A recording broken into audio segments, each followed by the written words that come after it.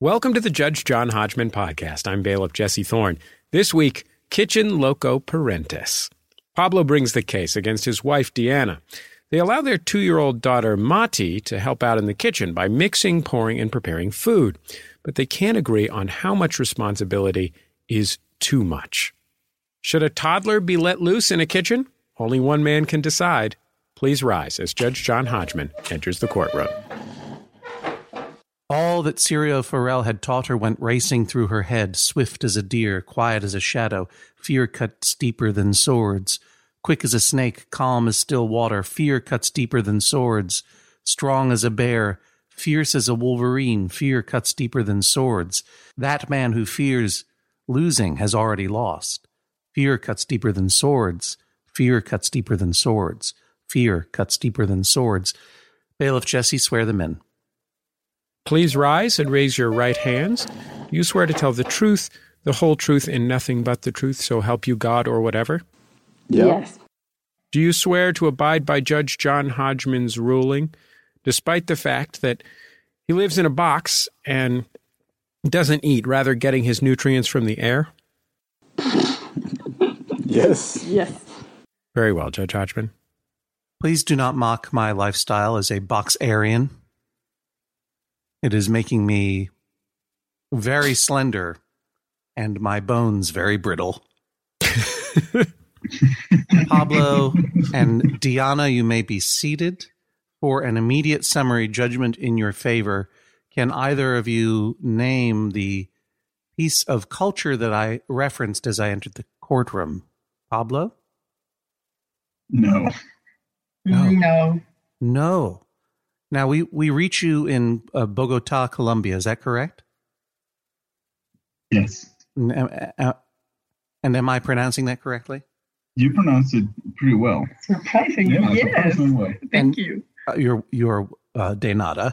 And do you receive the television program Game of Thrones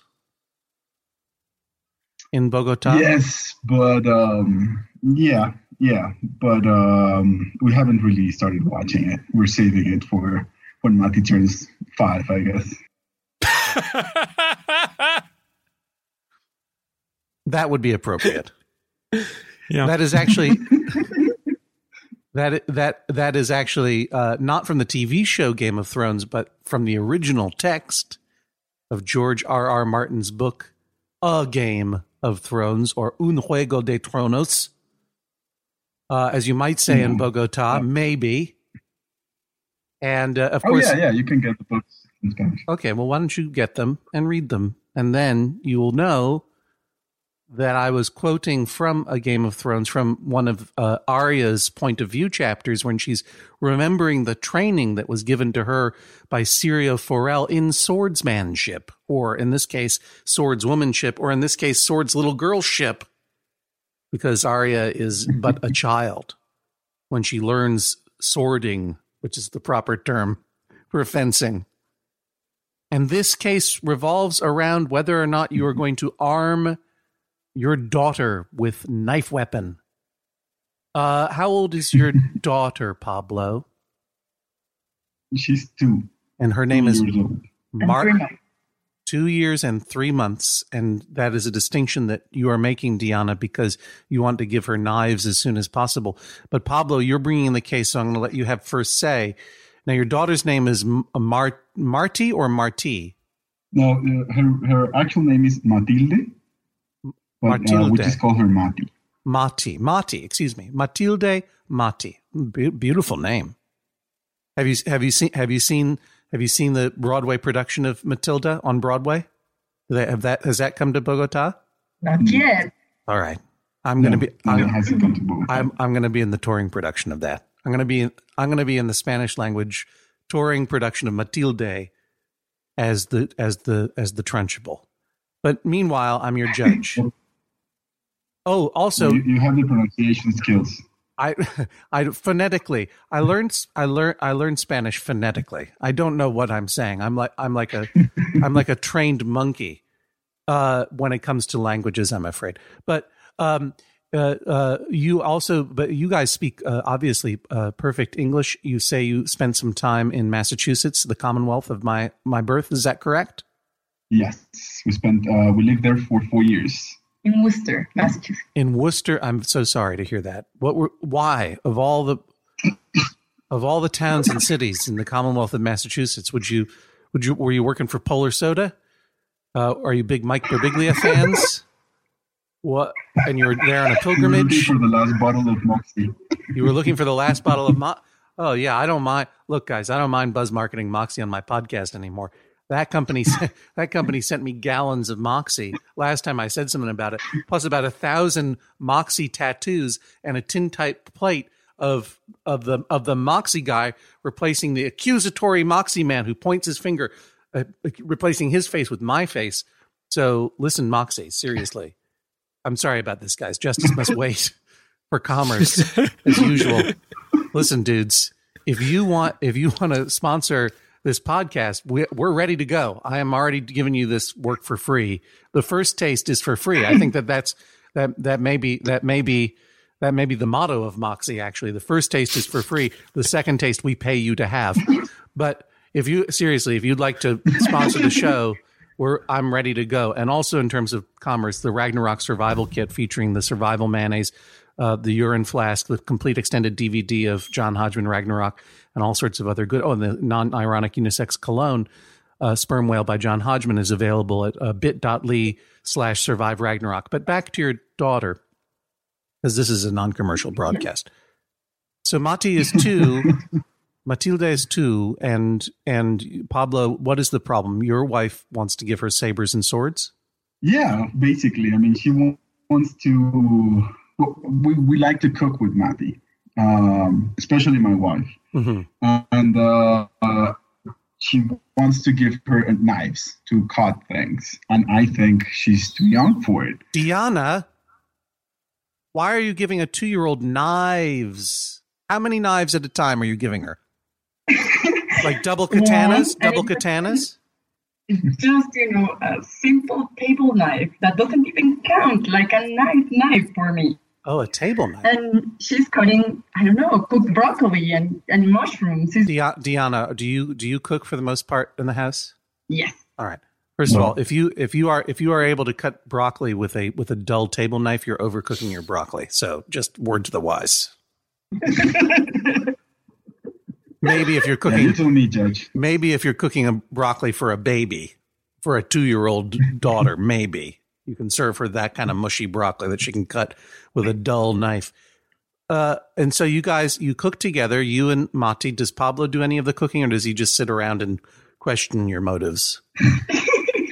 No, I help sometimes. It's just that sometimes they cook at night, and for the most part of the week, I spend the afternoons with Mati. Mm-hmm. So when Diana gets back from work, I usually just go to the computer to send emails and stuff that I haven't been able to do during the afternoon. Check out all your favorite podcasts. Order your Ragnarok survival kits at bit.ly/Survive Ragnarok. I understand. What are you not doing all day long? What is your profession? I do comics. I write comics, and I have a small publisher. You are a small publishing company, or you have a small publisher for your comics? I am a small publishing company. Oh, okay. And you publish comics in Colombia? Yep. Oh, and I presume in the Spanish language, is correct? Yeah. And what kind of comics are you? Yeah, so far. Do you write these and illustrate, or do you just write them? I've worked as a writer for some time now. I don't need your whole resume. Do you write comics or draw comics? I write them. All right. But I also edit them. And you edit them, which is more fun than writing, obviously, because you don't have to do the work. You just tell people what to do. It's like having a judge podcast. Now, I'm going to tell you right now, you endured a lot of Ragnarok, bit.ly/Survive Ragnarok plugging. What's the name of your company, and are your comics available in the United States or only in Bogota? The company's called Brewbot. And no. I mean, they're not available in the U.S. So what is it called again? Editorial Robot. which is basically like robot publisher. Robot is how we say it in the United States. Robot. Right. And are they all about the comics? All about robots or superheroes or people having life experiences, autobiographical, political? Tell me a little bit more. I just gotta fill this out until I tell you that you're wrong. We do mostly graphic novels, right? And we also have a line for comics for children, right? But we don't do superheroes. And the stuff I write is a little bit more political. Now, let me ask you: your comics for children, are they printed on paper? Oh my! But the children might cut themselves on the pieces of paper. How dare you? That's very thin paper.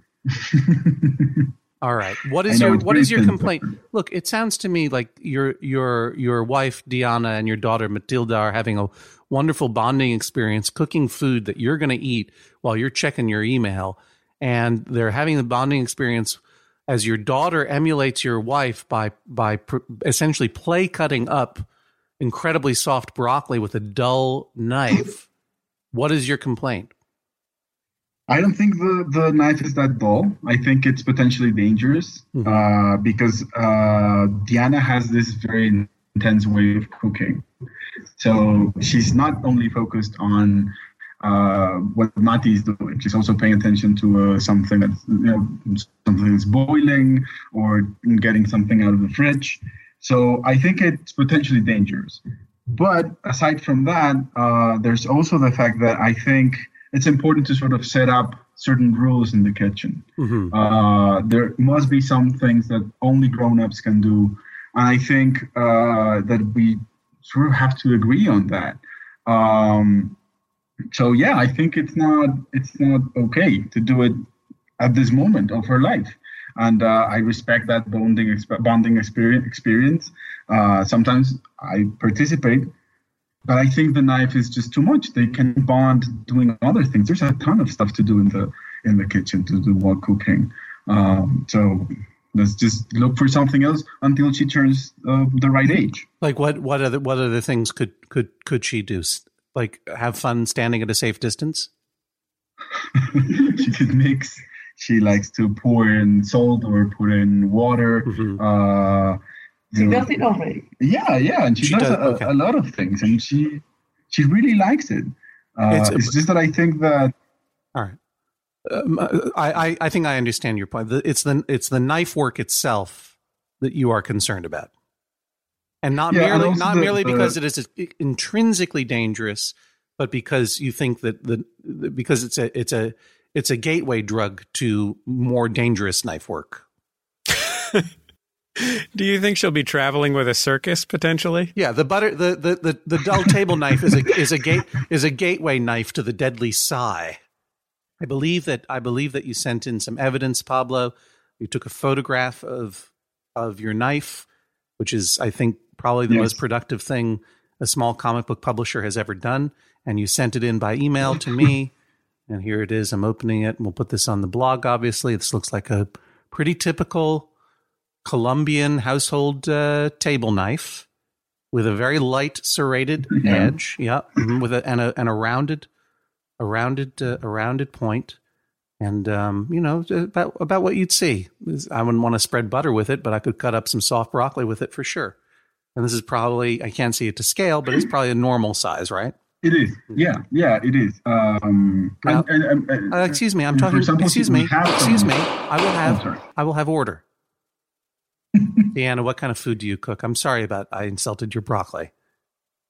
Now you can tell me what kind of food you can cook and give me 3 dishes, and with each dish rank from 0 to 10, where 0 is most safe and unintense and 10 is most reckless and intense, the activity it takes to cook it. Do you understand what I'm saying? Yeah. Well, I cook all sorts of things. And tell me about things that you would be, tell me about things you would be cooking with Mati. Do you do deep frying with Matilda in the kitchen?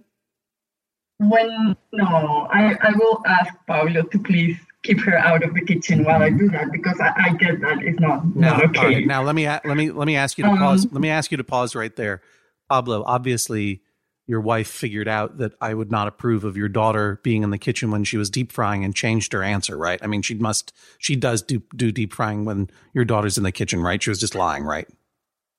Yeah. I mean, the way I see it is this. Whoa. No. I don't want you to go on another thing. Was your wife telling the truth when she anticipated my judgment and when she said, I asked Pablo to keep Mati out of the kitchen when I'm deep frying? Is that a true or a false statement? It is true. All right. That's all. All right. Well, Pablo, Pablo, you're going to get a fair. You're going to get a fair hearing. I just needed to ascertain whether or not your wife is a liar. All right. I apologize, Deanna. Deanna, so you were going to do technically lie. Oh, well, she didn't technically lie. In what way did she non-technically lie? Because this is the way it sort of works out. She's not thinking of, okay, I'm going to cook this. She's very creative in cooking. She's amazing. She's great at that. But so she would say, okay, so we should fry this, and she would go ahead and sort of start setting everything up, and then she would think, oh wait, Mati is here, so I should call Pablo, and he has to run to the kitchen to get Mati out before she starts deep frying. So it's technically true, but the way it sort of works out, it's very rushed. First of all, specificity is the soul of narrative. Deanna, what are you deep frying? Well, we don't deep fry every single time, but I was thinking of, sometimes I do that. I'm not afraid of deep frying. No, nor am I. I want to hear more about it as soon as possible. What do you deep fry? Plantains. I want to eat them now. Good. Yeah. Could you make us some plantains, please? Yeah. For sure. I'll send them your way. She will. All right. What else but you don't invite your daughter to toss smashed plantains into the hot oil. No. We usually cook, I don't know, pasta together. She's not putting the pasta in the boiling water, of course, but she's, I don't know, cutting the mushrooms for doing the sauce. Right. And you appreciate she's doing a terrible job. She does a great job. That's the thing. She has the skills. I think that I'm teaching her, something for life. It's not just, about the cooking. It's that she's learning, as in the story, in the lines from the Game of Thrones. She's learning, very important stuff. Excuse me, Pablo. I'm speaking to your wife now. Seriously, if you keep interrupting, I'm going to find in her favor before even pretending to listen to your side of this case. So if you would like your mock trial to stand, you will be quiet for a moment. What are the skills? What are the knife skills you are teaching her? And then take it one more direction. What are the life skills you're teaching her? One knife skill, one life skill. Cooking. I think cooking is very important. And, just having that relationship with food, I think it's important. I learned to cook with my grandma and with my mom, and that's, how I pretty much, I don't know, I really appreciate those moments with them, and we still cook together, and I really like that. So I feel like, okay, it's something nice for her to learn, and something that will be very useful, like at least twice a day, I think. She will have to cook her meal, so I think that's something good to know. Well, all right, but listen, you did very good on the life skill aspect of that question. Now I want to home in, not hone in, okay? Because that would be a misuse of the word and a terrible knife pun. I want to home in on this one part of the question. What specific instructions about safety or artistry are you giving to your daughter about using that knife? She definitely knows how to grab the knife, like steadily and you firmly grab that part of the knife. That could be useful. Well, she has the fine motor skills of a 2-year-old. She can grab things and put it in her mouth. She can begin to start putting blocks on top of one another. I don't doubt that she can naturally grab a knife. What instructions are you giving to her about using knives safely? Okay, that's a good question. She definitely knows she can't put the knife in her mouth. She knows that knives cut. I've been telling that to her a lot. She knows that I help her hold whatever she's cutting. She's not like, like a crazy little girl just cutting everything. No, I'm holding whatever she's cutting. And she knows that I just need to stop you there. So I just need to interrupt you so that I'm sure that I understand. She knows to hold whatever she's cutting? Like we together hold whatever she's cutting. Like she holds one part of the broccoli, I hold the other part, and she cuts. She knows that you cannot point the knife to somebody that is in the kitchen. Right. Okay. All right. Good. All right, Pablo. Thank you, by the way. Wait, let me, just for a point of clarity, what part of the broccoli are you holding and what part of the broccoli is she holding? And then how does the knife fit in? She holds the stem and I hold the more flower part. The floret. And we, the floret, thank you. And how do you keep it from just disintegrating in your fingertips into mush because it's so overcooked? It's not overcooked. Okay, the knife is serrated. Yeah, but don't you understand that the more you argue that this knife has true cutting power, the more likely I'm going to find in favor of your husband? Well, I would say too that Mati is a very, very good, I don't know, she's very good at fine motor skills. Like she can do other stuff that is, I don't know. You don't have to throw really fine motor skills back at me. I just said that. You're just imitating what I say in order to curry favor, like a toddler yourself. Madam, please stand by while I speak to your husband. Pablo, do you feel that your wife is not giving sufficient supervision to your daughter when she uses this dull knife? I think we should be clear on what there are certain things that she's not ready to do, and that's it. It's not that big a deal. She's going to be a child for a decade, and we'll have enough time to cook with her, and she'll have enough time to cook with a table knife or. Have there been? I understand your point. Have there been any close calls? Oh no, so far no. Do you also? I can think. I mean, they haven't really done it that much because she's very young. I mean, even I think before it would have been unthinkable for her to do that. Like maybe 6 months ago. You mean when she was a 3-month-old? Yeah, that would not be a good time to handle. Right. Yeah. Exactly. I have children. I have human children, as you know, who more and more are becoming less like children and more like weird animals that are living in my house who kick me all the time.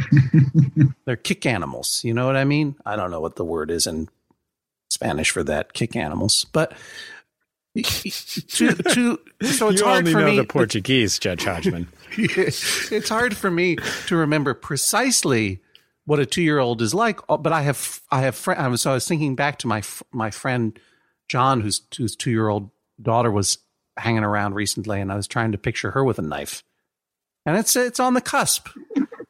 Do you disapprove of toy kitchen sets with knives?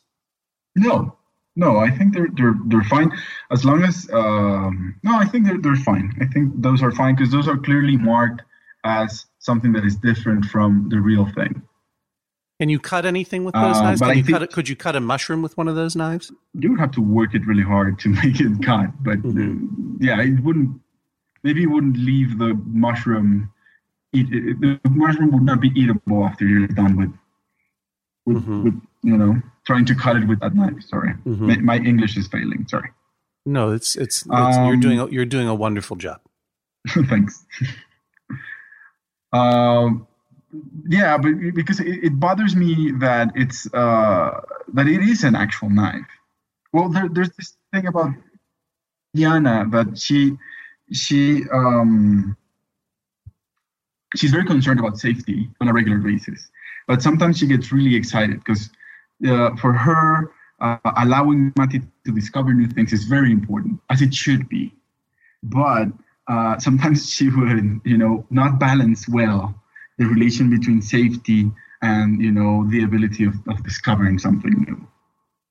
So I think this is part of it. Like she's very excited about letting Mati discover something else, like a new skill. in the kitchen or wherever. But it's not, I don't think it is safe at this moment.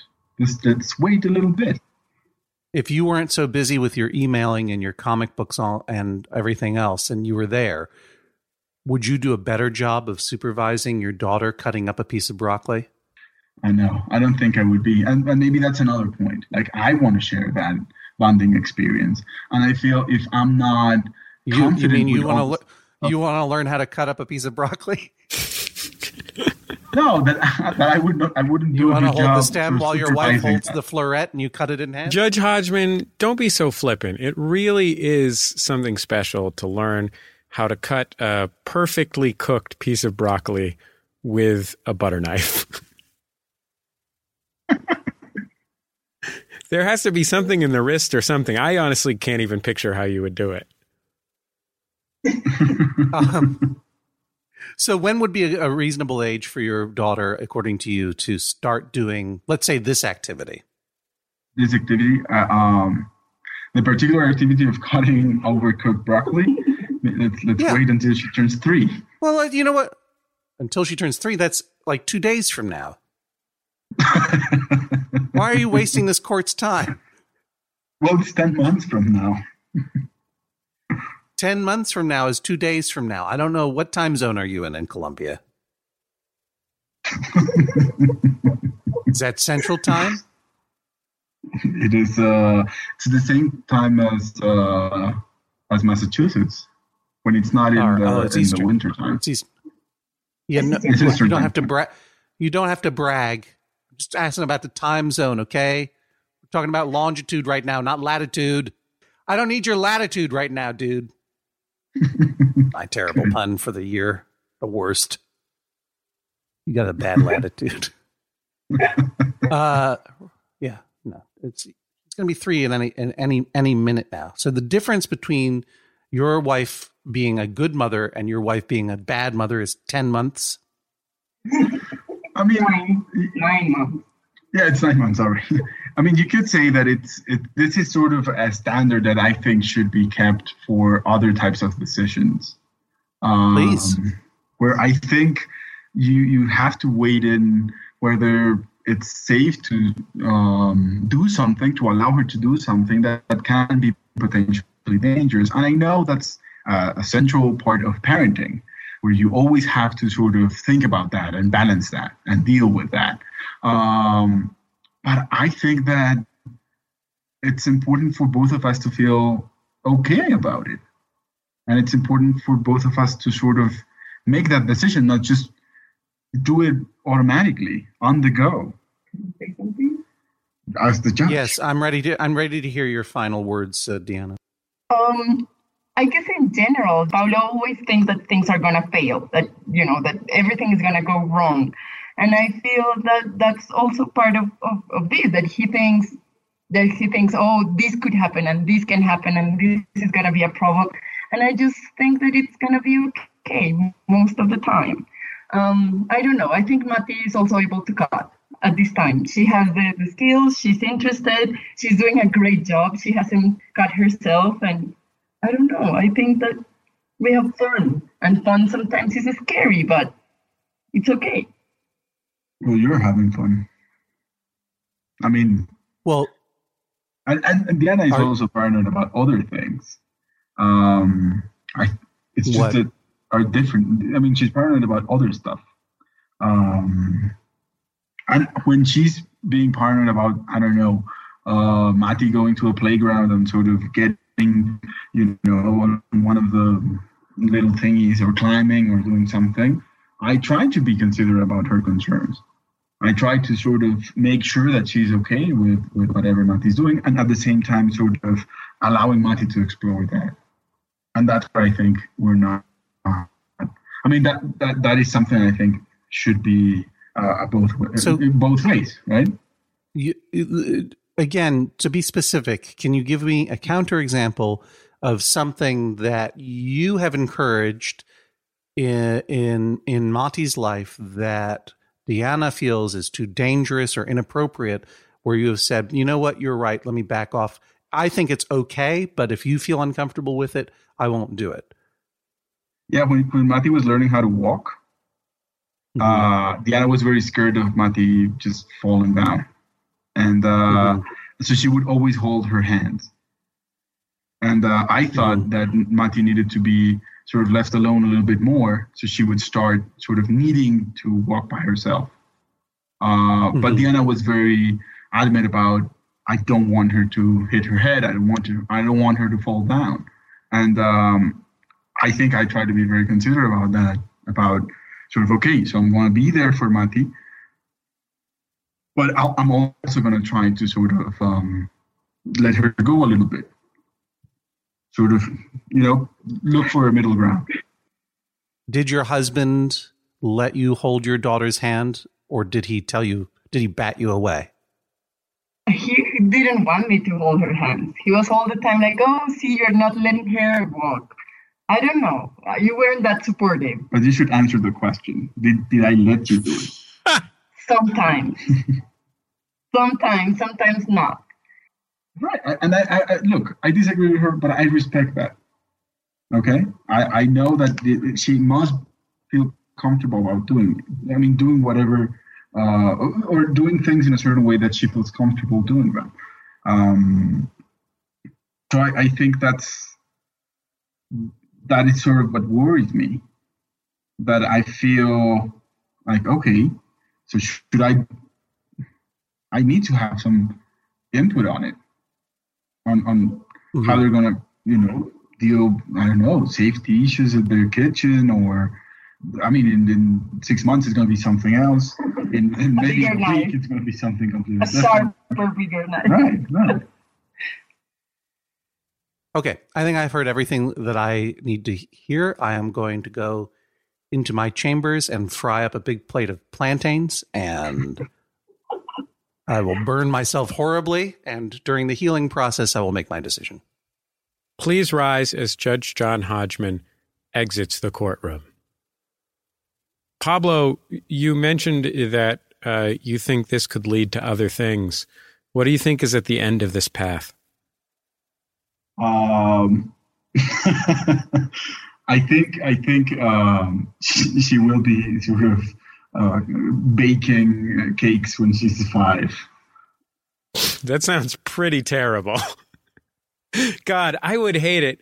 If my son started baking for me, that would be the worst. He just showed up with cookies one day. That would be horrible. I can't imagine living in a world where my child produced treats without me having to do anything. What a grotesque nightmare. Talented, I'm telling you. She's really talented. Oh, wait, I mean, I'm not saying they're not going to be delicious. But I think it's all about her being a little bit too young to sort of start doing certain things.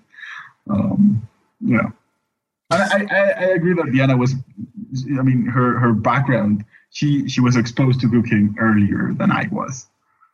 Much earlier. The proof is that Pablo doesn't know how to cook, and I do. Hey, I cook enough. Ramen doesn't count as cooking. It's not only that. Ramen noodles in the microwave doesn't count as cooking. You can't even bring yourself to cook on the stovetop? Just eat them on the way there. Now, I know my way around. It's just that I'm not as creative as Diana. Like, I would always think of the same, 3 dishes.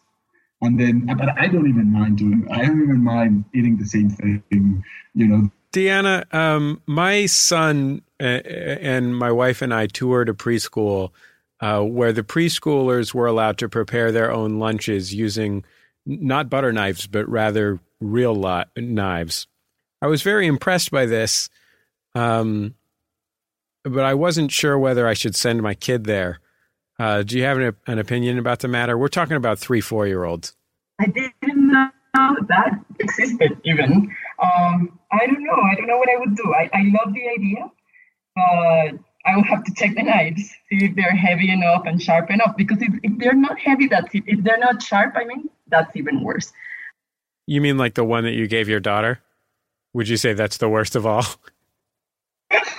Yeah, when they're not sharp, then you get caught. You need really sharp knives to cut, for example, a tomato. If it is not really sharp, then you get caught. Can I ask you a follow-up question? Would it change your opinion about the preschool that I saw that they had a bunny rabbit and I heard they had a goat, but I didn't see the goat? Oh, I would love that. So, I don't know. Can I say that Matty cooks at her preschool? It's not even, I think it is a preschool. She's 2 and her classmates are 2, and they cook with these plastic disposable knives. Do you know the ones that come with takeouts? I think those are even more dangerous than mine. Yeah, I think both of us, we were kind of concerned about learning when we learned that. I would rather have my kid cutting, with a real knife. Well, we'll see if your kid will be cutting with a real knife. We'll be back in just a second with Judge John Hodgman's decision. You're listening to Judge John Hodgman. I'm bailiff Jesse Thorne. Of course, the Judge John Hodgman podcast, always brought to you by you, the members of MaximumFun.org. Thanks to everybody who's gone to MaximumFun.org/join, and you can join them by going to MaximumFun.org/join. The Judge John Hodgman podcast is also brought to you this week by Babbel. Okay, it's 2020-24. Oh, if hindsight were 2020, I don't know what I would have done differently. All I know is that I'm taking every day in this year and trying to get better a little bit every day. That's what you do. That's the way progress is made, step by step, day by day, bird by bird. And that's the way it is when you're learning anything, especially a new language with Babbel. And if Babbel can help you start speaking language in just 3 weeks, imagine what you could do in the rest of this whole year. Don't pay hundreds of dollars to private tutors or waste hours on apps that don't really help you speak the language. Babbel's quick 10-minute lessons are handcrafted by over 200 language experts, real human beings, to help you start speaking a new language in as little as 1, 2, 3 weeks. Studies from Michigan State University, Yale University, and others continue to prove that Babbel is better. And that's not just the Yale football team putting their thumb on the scale because they love learning Indonesian from Babbel. One study found that using Babbel for 15 hours is equivalent to a full semester at college. Take that, Yale, I guess. Here's a special limited time deal for our listeners. Right now, get 55% off your Babbel subscription, but this is only for our listeners at babbel.com/Hodgman. The Judge John Hodgman podcast is also brought to you this week by Aura, A-U-R-A. It's a simple but meaningful gift that you can give your mom or your dad or your step-grandparent or your uncle or your friend or anyone that you want to keep connected in your life who might not live near you. It's a digital picture frame from Aura. It's perfect for sharing pics of all the things that those friends can't be there for, from family vacations to grandkids' graduation to whatever. I have one of these, and I got one for my dad, and I got one for my mother-in-law, and it's amazing. We look at the photos all day long, and we're able to easily update their Aura frames so they see all the latest pictures from our lives as well. It comes with unlimited storage, simple controls on the frame. You can upload as many photos as you want, and your mom or your dad or your stepdad or your stepmom or your friend or whatever can pick the perfect one. And it takes only about 2 minutes to set up. Seriously. See why it was named the #1 digital frame by Wirecutter, The Strategist, and Wired Magazine. Right now, you can save on the perfect gift that keeps on giving by visiting auraframes.com. For a limited time, listeners can get $20 off their best-selling frame with code Hodgman. That's A-U-R-A frames.com, promo code Hodgman. Terms and conditions apply. Please rise as Judge John Hodgman re-enters the courtroom. Just a point of clarification as I was listening to the door, Jesse, at your son's preschool or preschool. Prospective preschool. That you were prospective preschool. You were saying that the kids were buttering their bread not with butter knives, with real knives, like with chef knives? They were cooking like with cleavers? They were cutting vegetables with full-on chef's knives. Full-on? Like an 8-inch chef's knife? I don't remember I didn't bring my ruler, but like actual knives with cutting blades that you would use to cut things. It's hard to second guess a parent's gut feeling about what is safe and what is not safe. Often when we are parenting, the only thing we have to go on is our gut. And a lot of raising kids and helping them to be smart and independent and developed is to establish what our gut feeling of safe is and then let the kids go a little bit farther than that. Because I think all parents will naturally have a much more conservative impulse to put the child into swaddling clothes and then into a hyperbaric chamber and then drape that child with a nice homemade artisan quilt to protect them from all media until they are 25. And let me tell you something. We tried that for several years with my daughter, and it did not work at all. The physician called her condition failure to thrive, which is actually a diagnosis. My daughter didn't get it, but some friends of ours did. Their child was having difficulty getting nutrients, and it was called failure to thrive, and it was such a grim diagnosis. But he's fine now. He's thriving like crazy. And of course, around dangerous things, this becomes the issue of danger becomes more important. Knives, even a butter knife with a light serration, even a Colombian butter knife is more dangerous than a toy knife or a piece of paper in a comic book. I mean, these are the realities of objective. This is objective reality that we see with our eyes and hear with our ears and feel with our skin, right? But the trick is, as Serial Farrell tells us, we have to not allow our hearts and minds to trick us. Now, it might surprise you to know that I am a supporter of the Second Amendment. I am a huge, huge supporter of consistent and strict gun laws and regulations about ownership of guns. But I have no problem with law-abiding citizens using and handling guns. And I believe, even though I am not in line with most of what the NRA says, I believe I will not let my heart and mind trick me out of the reality that exposing children to dangerous things, perhaps the most dangerous thing of all, like guns, right, in a supervised way, okay, at the appropriate age, is one way to keep children from thinking that guns are toys. That's why I don't like toy guns, because guns exist for one reason, to kill and hurt other creatures.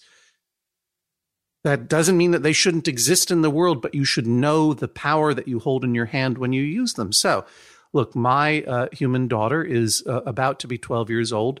We were given an opportunity to go skeet shooting, which is perhaps the most, the most controlled situation that you can have with a gun. But even then, it's not a particularly controlled situation because it's still a gun. But we were under careful supervision of someone who really knew what they were doing. And they showed us both how to load and discharge that over and under shotgun. And it was completely a learning experience for both of us, right? And it was awesome for me and terrifying for my daughter, who will probably never go near a gun again in her life. And it doesn't matter that she's my daughter. I think any 12-year-old boy would feel that power and know something new about a gun. And I think, and I've said this in the New York Times magazine, that even someone who is against all private gun ownership should learn how a gun operates, because you may want to be able to unload a gun. The time comes. Knowing things is better than not knowing things. Now, knives are not guns, but I'm just going to put that aside for a moment, and then move on to another little story I'm going to tell you about that time when my son was perhaps, I guess, probably 6 or 7 years old, and it was just at that moment when you were feeling as the grown-up, as the parent, that you might be able to close your eyes around the child for a moment and give him run of the apartment. He's been trained in all of the dangerous things. We never really baby-proofed our house because that seemed like a ridiculous waste of time and energy. We showed our children where the dangerous things were, and we tried to instruct them as best as possible so that they would develop good common sense on their own. And around 7 years old, 6 years old, you start to feel like that child. If it's not a dumb child, is going to get it, and you can just close your eyes for 5 seconds and not have to constantly maintain vigilance over this child. And that's when I started to fall asleep listening to my child play in the sink, in the bathroom sink, filling up the bathroom sink and filling it full of toys and little toy boats and that sort of thing. It was a delightful thing to hear. Nothing's going to happen. And just as I'm falling asleep, I heard the hairdryer turn on. And I have never moved as fast in my life as I did waking up and running in and seeing my son with the hairdryer on, putting it to almost, inches from the water. And I didn't tear it from him. I calmly took it away from him and I turned it off. And I'm like, what's going on? And he said the boats needed some wind. Boy, oh boy, you dummy, you almost killed yourself. I didn't put it quite that way, but I was pretty clear he would have died if that hairdryer had made it into the water. Now, what's the difference? In one case, any parent will say, you did some, you're a lot of people I think would say that letting my daughter at age of almost 12 handle an over and under rifle, it was not a 30 whatever. It was not a big one. It was a little one, right? It was for kid size, right? But even so, we'll be really upset that I did that. And it was a dangerous situation. It was beyond my gut comfort level. And then the other story is me establishing my gut comfort level is pretty good and realizing there's unpredictable danger at any given moment. The moment you close your eyes, no matter how comfortable you are with the situation, it can turn deadly. What's the difference between the two stories? Well, in one, my child was dealing with danger in a supervised environment, indeed a super heightened supervised environment, because not only did the manager of the skeet shooting range have obviously his years of experience and also his job and sanity riding on the assurance that no one was going to get hurt, especially children, but also I was there watching every second of the incredibly dangerous thing that my daughter was doing. And I don't regret it for a second, because through supervision, training, and the sense of gravity we both gave to her as she lifted up that gun and fired it, that is itself the more powerful lesson. She's a terrible shot, by the way. I'm embarrassed. That was embarrassing. I didn't tell her, but she'll learn. She'll listen to this eventually. And of course, the other situation was that I was not properly supervising my child, and I thought I had it okay, but I wasn't. I was making the wrong call. And Jesse, you're right to be concerned about kids using chef's knives at the age of 3 or 4, not because an adept 3 or 4-year-old couldn't necessarily handle it. I think it's a little bit. My gut feeling is even in a one-on-one situation, that's going to require 100% attention. But certainly in a room full of 3 or 4-year-olds and at a child to a teacher ratio of 5,000 to 1 or whatever, or even 3 to 1, it's not, to me, that would set off my alarm. But in a properly supervised environment, can a child cut some broccoli with a butter knife or a table knife, even one that is lightly serrated, even if the broccoli is incredibly mushy? I think that the answer is plainly yes. And the thing is, Pablo, you are presenting a bunch of different arguments, none of which are the argument that you really want to make. One argument you're saying is that it's intrinsically dangerous. Yes, it is intrinsically dangerous, but you look with your eyes, you hear with your ears, you look at that Colombian table knife and you appreciate it would be in a very unusual circumstance in which a well-supervised child who is holding one end of a piece of broccoli and cutting directly down the middle is going to somehow slip and, stab herself in the eye, or your wife or whatever. The other argument you're making is that knives are adult things, which is an argument that you've already disqualified for yourself, because if you were worried about the symbolism of a child using a knife, you've lost the battle, because you're already letting her use toy knives, indeed, and plastic knives and everything else. It is true that knives are adult tools, right? But teaching a child how to begin to understand what an adult tool is part of every aspect of parenting. Saying to a child, this is okay to use, that is not okay to use. Helping a child understand this is dangerous will help a child, right, who is learning her way in the world to not merely bond with her mom or dad who's cooking with her, but to appreciate that knives are tools that can be dangerous and not crazy shiny magic that they want to touch and play with when they're able to reach for the 8-inch chef's knife at Jesse's preschool. Right? It teaches them a respect for the adult tool. And then the third thing I think is just that knives are scary to you, or the whole situation just makes you uncomfortable. And here's where I think we get to the heart of the matter, right?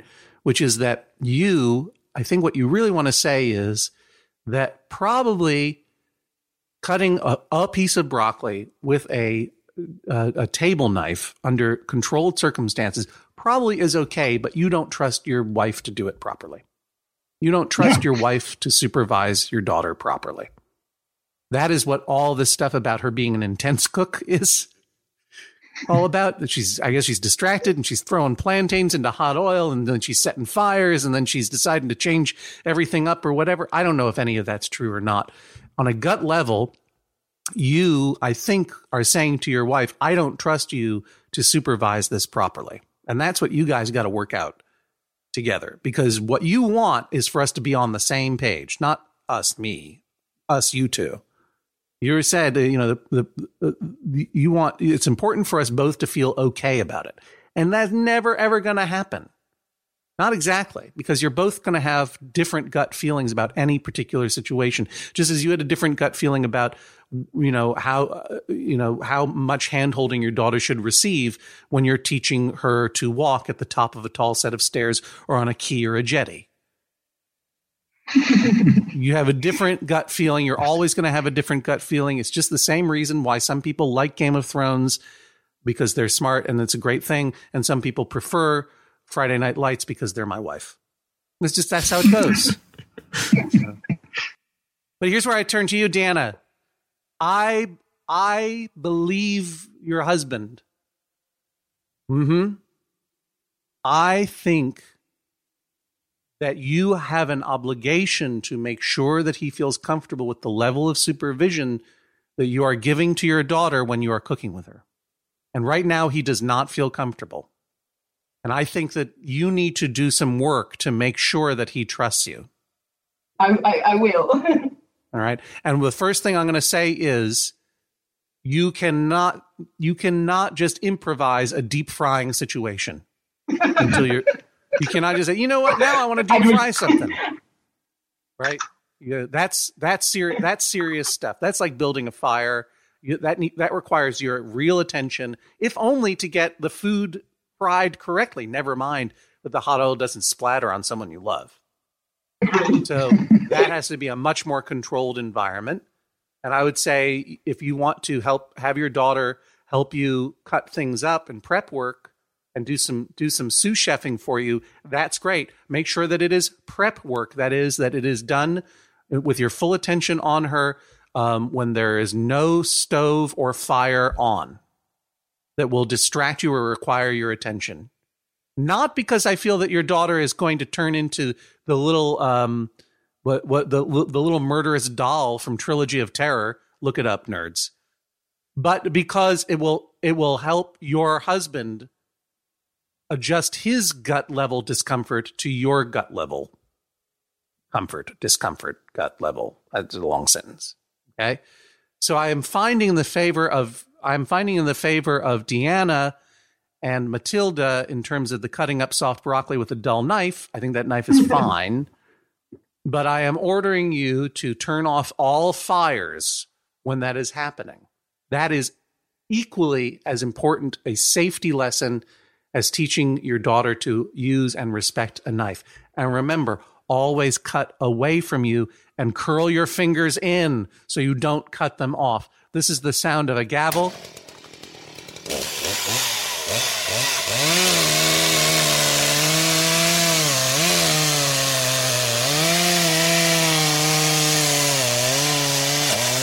Judge John Hodgman rules, that is all. Please rise as Judge John Hodgman exits the courtroom. Deanna, how are you feeling about the verdict? I think it's a fair verdict. I agree. It's going to be hard. It's going to take a lot of effort on my side, just to make sure that fire is off and Matt is just doing some prep. I don't know. It's, sometimes you don't just have all that time, but I will make sure. How old do you think Mati has to be before you send her to Los Angeles to live with me and cook all my plantains? About 2 more years, I think. She has her visa already, so probably we can work on that. My son is a boy. We can just marry them off and get her a visa that way. It's easier. An arranged marriage. That's exactly what I was hoping for her. All for the sake of broccoli. Yeah, and plantains. Pablo, how are you feeling? Good. Did you guys talk about maybe having an amendment about mushy broccoli? You can put some breadcrumbs on top and then run them under the broiler. It'll give you a nice change in texture. But the verdict, Pablo, the verdict. How do you feel? I feel good. I mean, I know. Yeah. I mean, I think definitely it's more of how you do something than necessarily what is the end result. And I definitely agree with the fact that worried me a lot more than maybe the specific point of Mati being able to use a knife or not. And I think it's good to sort of, I don't feel that bad. I feel it turned out good. Well, Deanna, Pablo, Mati, thank you for joining us on the Judge John Hodgman podcast. Thanks. Back for another game. You know it. What's going on? Just one more week till Max Fun Drive. Hard to believe. It's been a heck of a year since the last one. We're now a worker-owned co-op. We raised $50,000 for charity last year. And we've added a bunch of awesome new shows. But do you think we're ready to do it again? Absolutely. Lovely new gifts are lined up. The episodes will be amazing. And wait till everyone hears the bonus content. Yeah, plus they know to go to MaximumFun.org/newsletter, so they're getting all the news. Oh, like that Meetup Day is on Thursday, March 21st. Then what's bothering you? Me? Oh, nothing. We're all set for Max Fun Drive to start on Monday, March 18th. I just didn't want you to see this coming. Check. What? Hang on. Most of the plants humans eat are technically grass. Most of the asphalt we drive on is almost a liquid. The formula of WD-40 is San Diego's greatest secret. Zippers were invented by a Swedish immigrant love story. On the podcast Secretly Incredibly Fascinating, we explore this type of amazing stuff. Stuff about ordinary topics like cabbage and batteries and socks. Topics you'd never expect to be the title of the podcast. Secretly Incredibly Fascinating. Find us by searching for the word secretly in your podcast app. And at MaximumFun.org.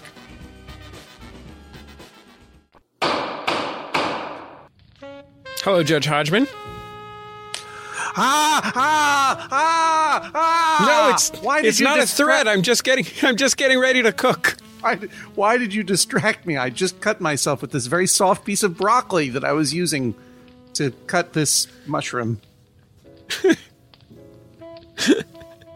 Are you okay? I'm okay. Have you ever been threatened by a knife, Judge Hodgman? With a knife? I've never been threatened by a knife. Or with a knife. I've never been walking with a knife at night when we've been threatened by a knife. Nor has any knife come up to me with a knife in its knife and said, "Your money or your knife," and I didn't go, "I'm thinking about it." Jack Benny, legendarily the longest applause break in comedy radio. When the legendarily cheap Jack Benny was approached by a mugger and said, "Your money or your life," and he paused and he goes, "Come on, man, your money or your life." And he goes, "I'm thinking it over."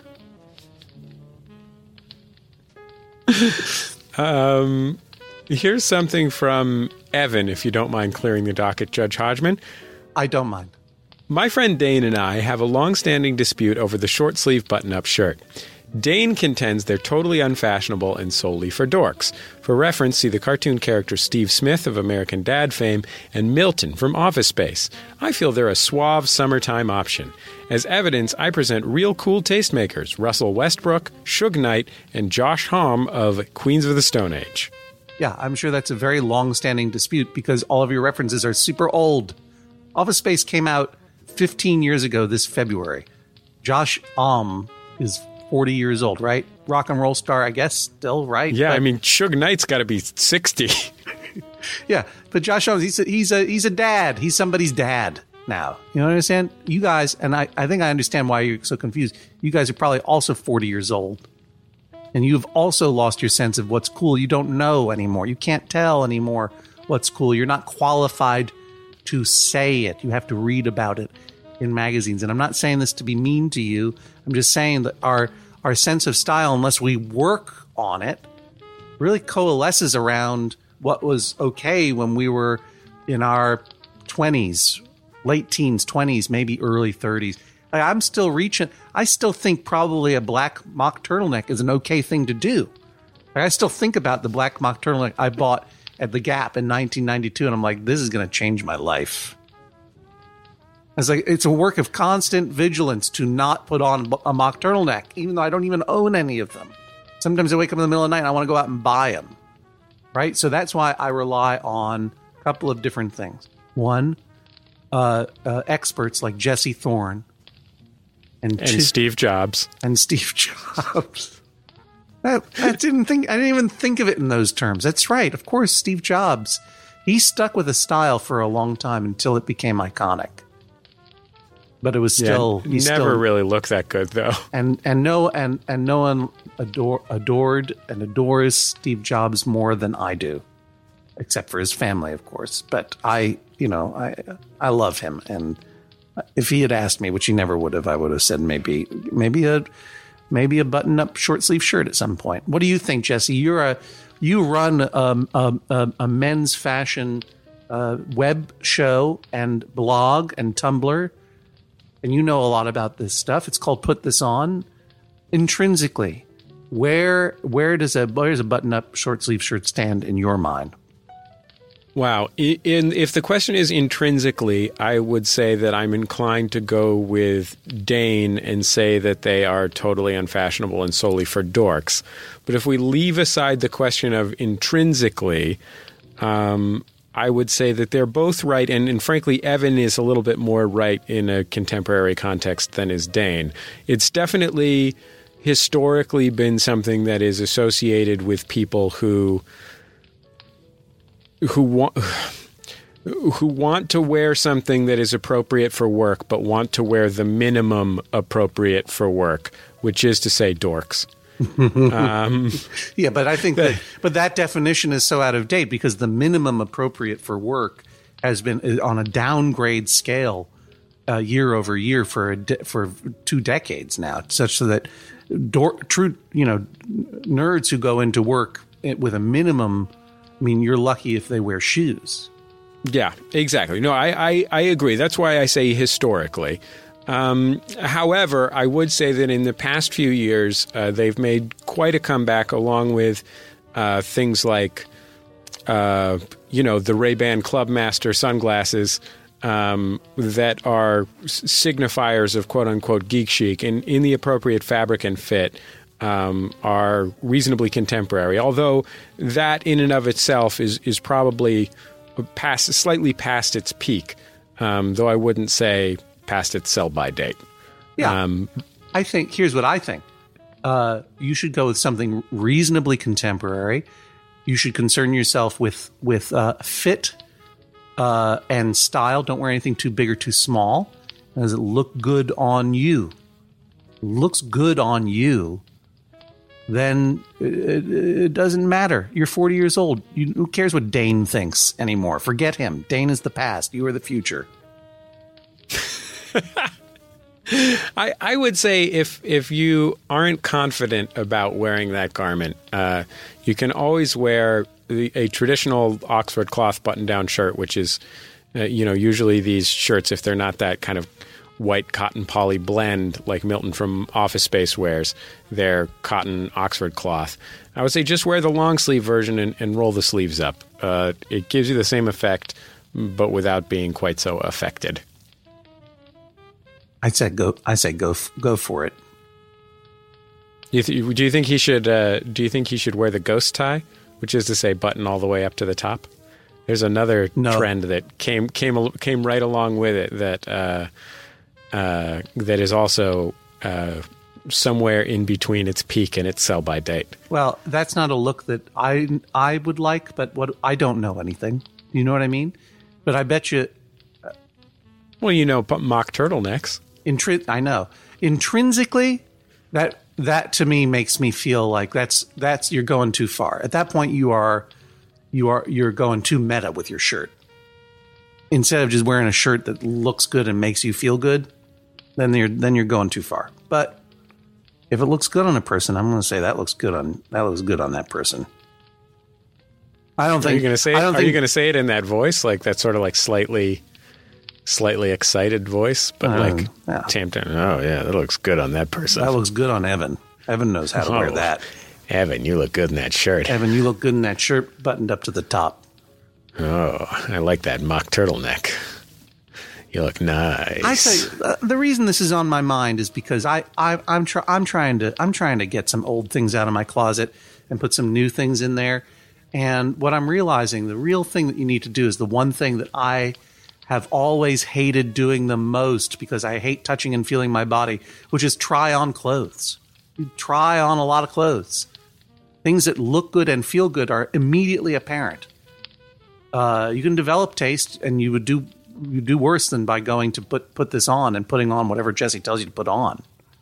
But you would do a lot worse if you just read a lot of fashion advice and bought that stuff blind over the internet and started wearing it around like a dum-dum. Try things on. It's the first step to developing your own sense of what looks good and feels good on you. Is that wrong, Jesse? I think that's fair. Try a lot of clothes on. Here is an audio update from Chris and Sophie from the case The Right to Remain Silent. If you don't remember the case, Chris was Sophie's father and was trying to get her to come out of her shell. And he wanted Sophie to read some of her poetry at the coffee house at the college at which he worked. And part of Judge John Hodgman's decision was that Chris would have to read poetry at that coffee house. So that was how I punished him. Yes, they recorded an audio update here, and they sent us the text of the poems that Chris performed. Let's take a listen. Hi, it's Sophie. We're just checking in. My dad wrote 2 poems, and he read them both, and he did a very good job, but it's something I wouldn't do in a million years. And I've attached those 2 poems in an email, so feel free to read those and make as much fun of them as you want. Sophie's really looking forward to her next celebrity spotting opportunity so she can put her the role-playing activities she did with Eugene and Isabel into action, right, Soph? Mm-hmm. What celebrity do you want to meet? She's not ready, like she's choking up again. All right, bye-bye. She couldn't quite bring herself to say Secretary of State John Kerry. It's every girl's dream. He's a silver fox, that JK. I once was on the one time I ever spent any time on Nantucket. The one time I was ever in Nantucket, I was eating dinner in a restaurant, and I looked across, and there was John Kerry, which already took me by surprise. And then I realized he was actually sitting there at dinner with a powder blue cable knit sweater tied around his shoulders. Yes. You bet he was. And this was not long after, well, it was actually quite a bit long after he had failed in his bid for president, but he had clearly stopped thinking about ever running for president again and was now ready to essentially come out of the closet as the big prepster that he is. That's like running into Jesse Helms at a rib joint and he's wearing a string tie.